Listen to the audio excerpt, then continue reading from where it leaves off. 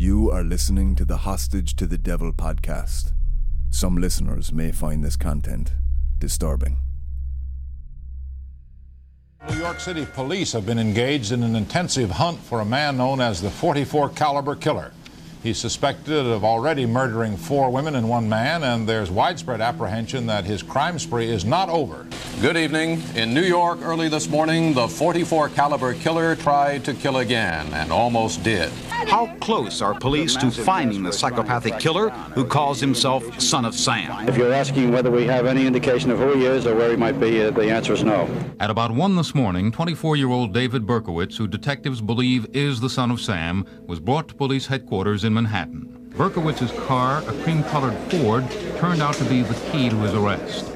Incredibly, police say what led them to Berkowitz was a ticket for parking illegally at a hydrant near the site of the last murder, July 31st. Found in the car and Berkowitz's apartment were an arsenal of weapons, including a .44 caliber Bulldog revolver. Also, another chilling poem which reads in part, "Because Craig is Craig, so must the streets be filled with Craig," and huge drops of lead poured down upon her head until she was dead. Detectives report that when they arrested Berkowitz, he did not resist and said, "Okay, you got me." He was held overnight and questioned prior to arraignment this morning, apparently ending one of the greatest manhunts ever conducted by the New York City police. The plea of guilty was accepted, and the judges will pronounce sentence in 2 weeks. Afterwards, Mrs. Nasa Moskowitz, mother of one of the victims, spoke with correspondent Mitchell Krause. I hate him as much as anyone can hate anybody. He not only killed my daughter, he destroyed my family, other families. As far as I'm concerned, my house will never be the same.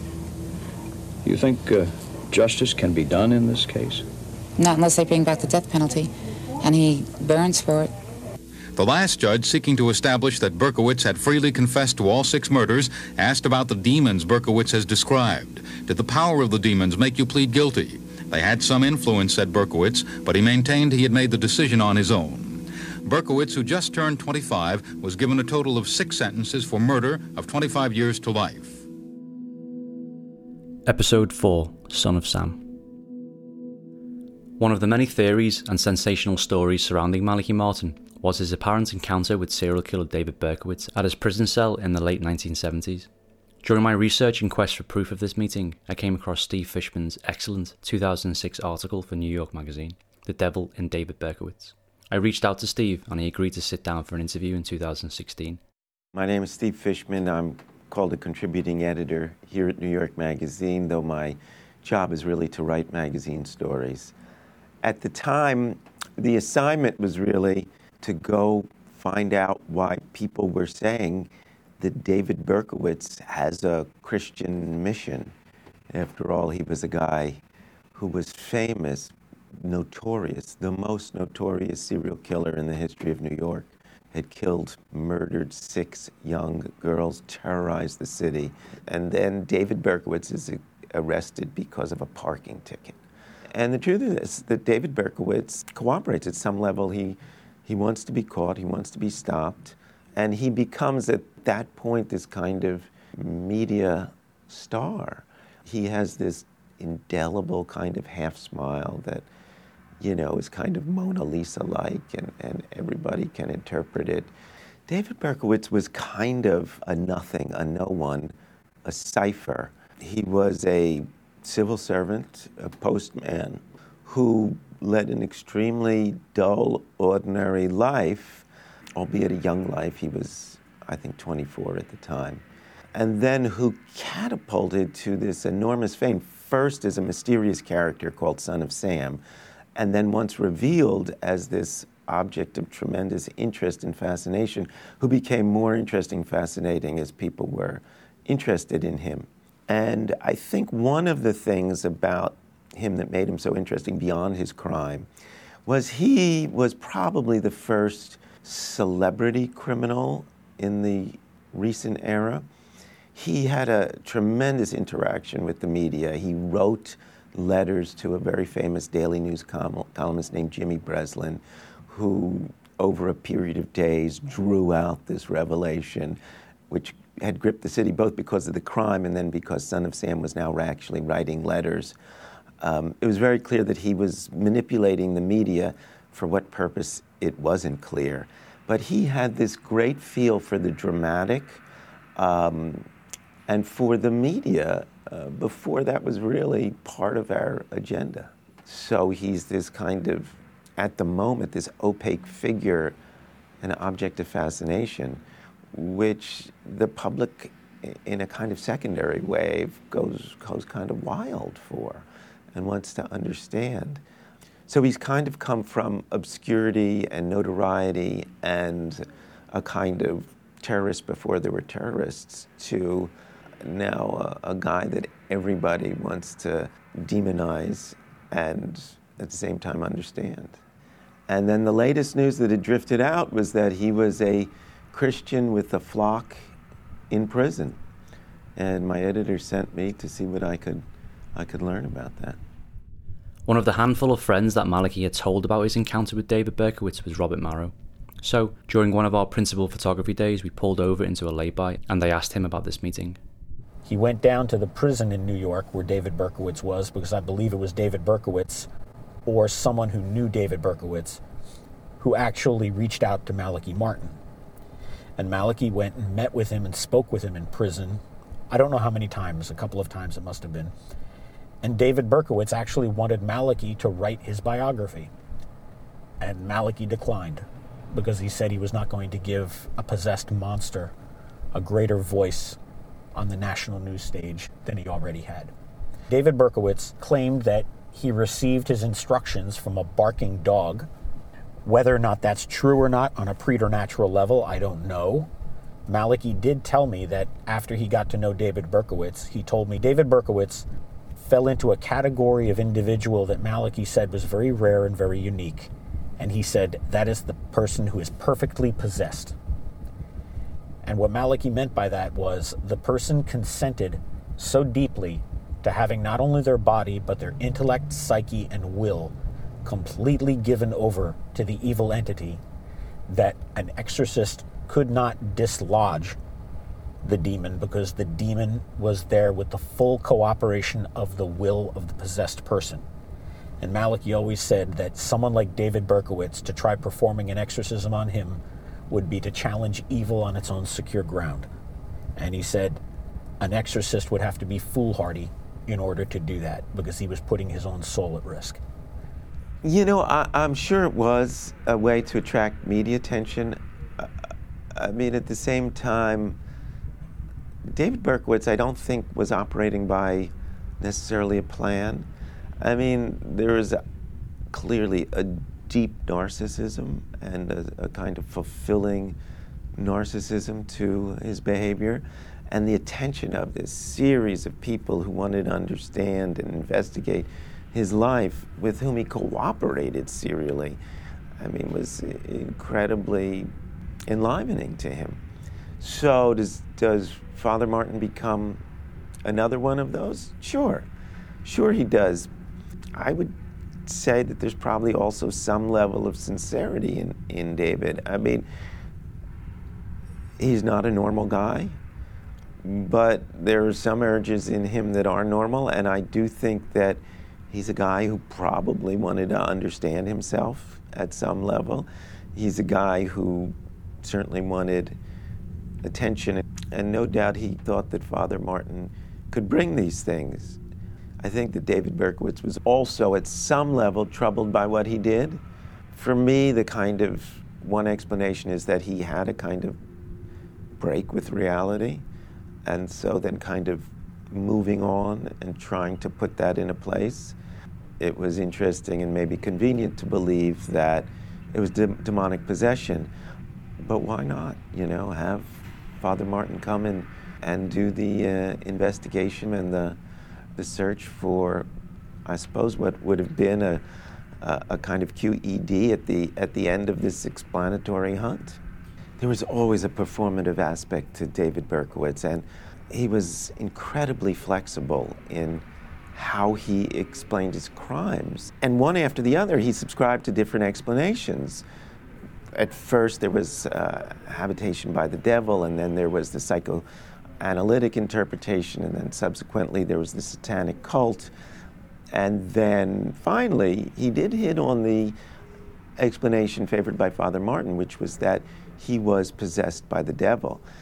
There comes a point at which he converts to Christianity and becomes somebody who kind of retrospectively understands this possession and then fights against it. Though, having spent time with him and spending a fair amount of time researching him, I always felt that for David, it was a way to feel better about himself rather than to kind of understand the motivation or the mechanism of his crime. David was incredibly hopeless in prison, and he did blame himself to the extent that somebody like David can kind of experience blame and self-loathing. And he came upon these passages in the Bible in which God delights in mercy. And he became, at that point, somebody who felt that he was forgiven by God. Now, Father Martin may well have met him at a time when he believed that he was inhabited by the devil. For me, when I met David, he was beyond that, and that was a kind of retrospective explanation of what had happened. So I never experienced that, and I always understood David's evolution in terms of what he needed as a person, and what he needed as a person was acceptance and forgiveness and an explanatory mechanism that would help him forgive himself, so to speak. So listen, the use value of the demonic possession is that it is not David who's done it, but it is some greater force that has used him as a vehicle. And in a way, you can't help but see the convenience of it. You can't help but see that it's quite wonderful for somebody to offload personal responsibility onto greater forces. We spent a few years of investigating into potential Malachi Martin storylines, and we came to a lot of dead ends and leads. We found it impossible to find proof of Malachi Martin's entrance into Attica prison due to a fire that had wiped out a lot of archive and information. The reality was that we could not find 100% proof that Malachi Martin had entered the prison and had met with David Berkowitz. During our pre-production phase, we did reach out to David Berkowitz a few times for an interview, but he turned us down. So a decision was made to drop the storyline from the film. In hindsight, it was the right decision to make, as well as saving the producers a lot of money on the archive too. Towards the end of my interview with Steve Fishman, I asked what David Berkowitz was like as a person, and the reasons for choosing the title for his magazine story, The Devil in David Berkowitz. David believes that he is constantly battling the devil. And so there's this deep familiarity with the devil, who's kind of this friend to him, who's betrayed him and comes in guises and comes to terrorize him and take advantage of him. But David is seen and sees himself as an intimate with the devil, someone who knows his ways and someone who is uniquely qualified to battle the devil and battle the evil that he does, which is one of the reasons that he is so loved by this small circle of very devout Christians, because for them the history of the world is told as a struggle between the devil and the Lord. And David is somebody who is in the wilderness doing combat with the devil. I don't believe he feels that he's possessed at this point, but he seems to feel that he's always on the verge of losing the battle to the devil.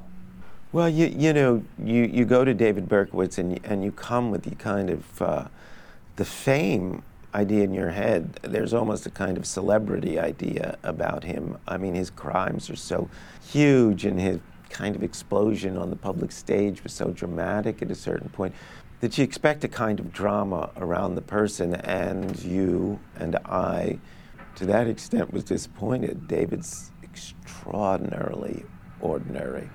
He was this civil servant, and you feel, he's in his 50s now, you feel that this is a guy who could well be a postman approaching retirement, with a pension and some hobbies and a life that was based really on getting by in the day-to-day. I mean, prison life is dull, And I can recall one of the highlights was that David and I walked to the vending machine, which serves food. David's not allowed to handle money. So I walked up with these dollar bills that I fed into the machine, and David got to choose what food he wants, which is really unusual in prison. To choose anything in prison is quite unusual. So it was this kind of tremendous minor thrill for David that he could choose a hot dog and come back to the table and eat this hot dog dripping with mustard. So the kind of cap and the highlight of Son of Sam's day is to be able to choose a hot dog from a vending machine, which is not at all what I expected. So we'd been together for about 4 hours, and the prison guards were very generous in allowing that to go on, but there was a time when it had to end, and a guard approaches, and David, who is deeply committed to following the rules in prison, who's a kind of model citizen in prison, kind of gets up almost preemptively before the guard gets to him, and he knows the interview is over. It's not just an interview, but it's his time with this friend of his who's brought me to him and with me, and so there's a kind of breath of the outside world and escape from the prison. And he gives me a hug because we have, over a period of hours, kind of bonded over his story and the ways both the prison and the world. He gives me this hug, and I say, kind of almost as a formality, "So where are you going now?" And he says, "To hell." And I took that as a bit of a wink, a multi-layered answer. I think that David knows that people like me who come to him know that David is a devil, whether it's demonic possession or just a descriptive. And so David is telling me, the outside world, the skeptical journalist, listen, I know I'm going to hell. Even though, by the way, he believes he's going to heaven. But he was also telling, and I took away, this is maybe the more profounder message, which is that he's going back to his prison cell, which really was a kind of living hell. And David very much knew that and lived that. And in a way, he was confirming that for me. Thanks for listening, and remember you can still watch our Hostage to the Devil documentary on Netflix until April 2021. We have a Facebook page too, so please give us a like and buy us a coffee over at buymeacoffee.com to help us keep this podcast going. And it would only be right to finish with the main man himself. The perfectly possessed are those that are completely at peace. And I've known several of the perfectly possessed, and I avoid them like the pest. And you know them only by almost accidental means. Sometimes they're perfectly normal, by the way, and they've got great business property, they're married, they have children and wives, and they put down responsible jobs. There's nothing wrong there. Now and again, just now and again, it's as it were, a veil is drawn aside, and you see somebody you don't know at all. You just don't know this person, this man, this woman. And there's a completely alien look, a completely alien attitude, and they breathe alienation. And you know then, if you have a nose for it, you know then that they're perfectly possessed and there's nothing to be done about them. And they have passed through the usual Satanist rituals too, the three Satanist rituals: the power of inflicting pain, the power of hating, and the power of burning, fire. Fire is part of the Satanist and the Luciferian development. A lot of them are in high places who are perfectly possessed. There's no doubt about that.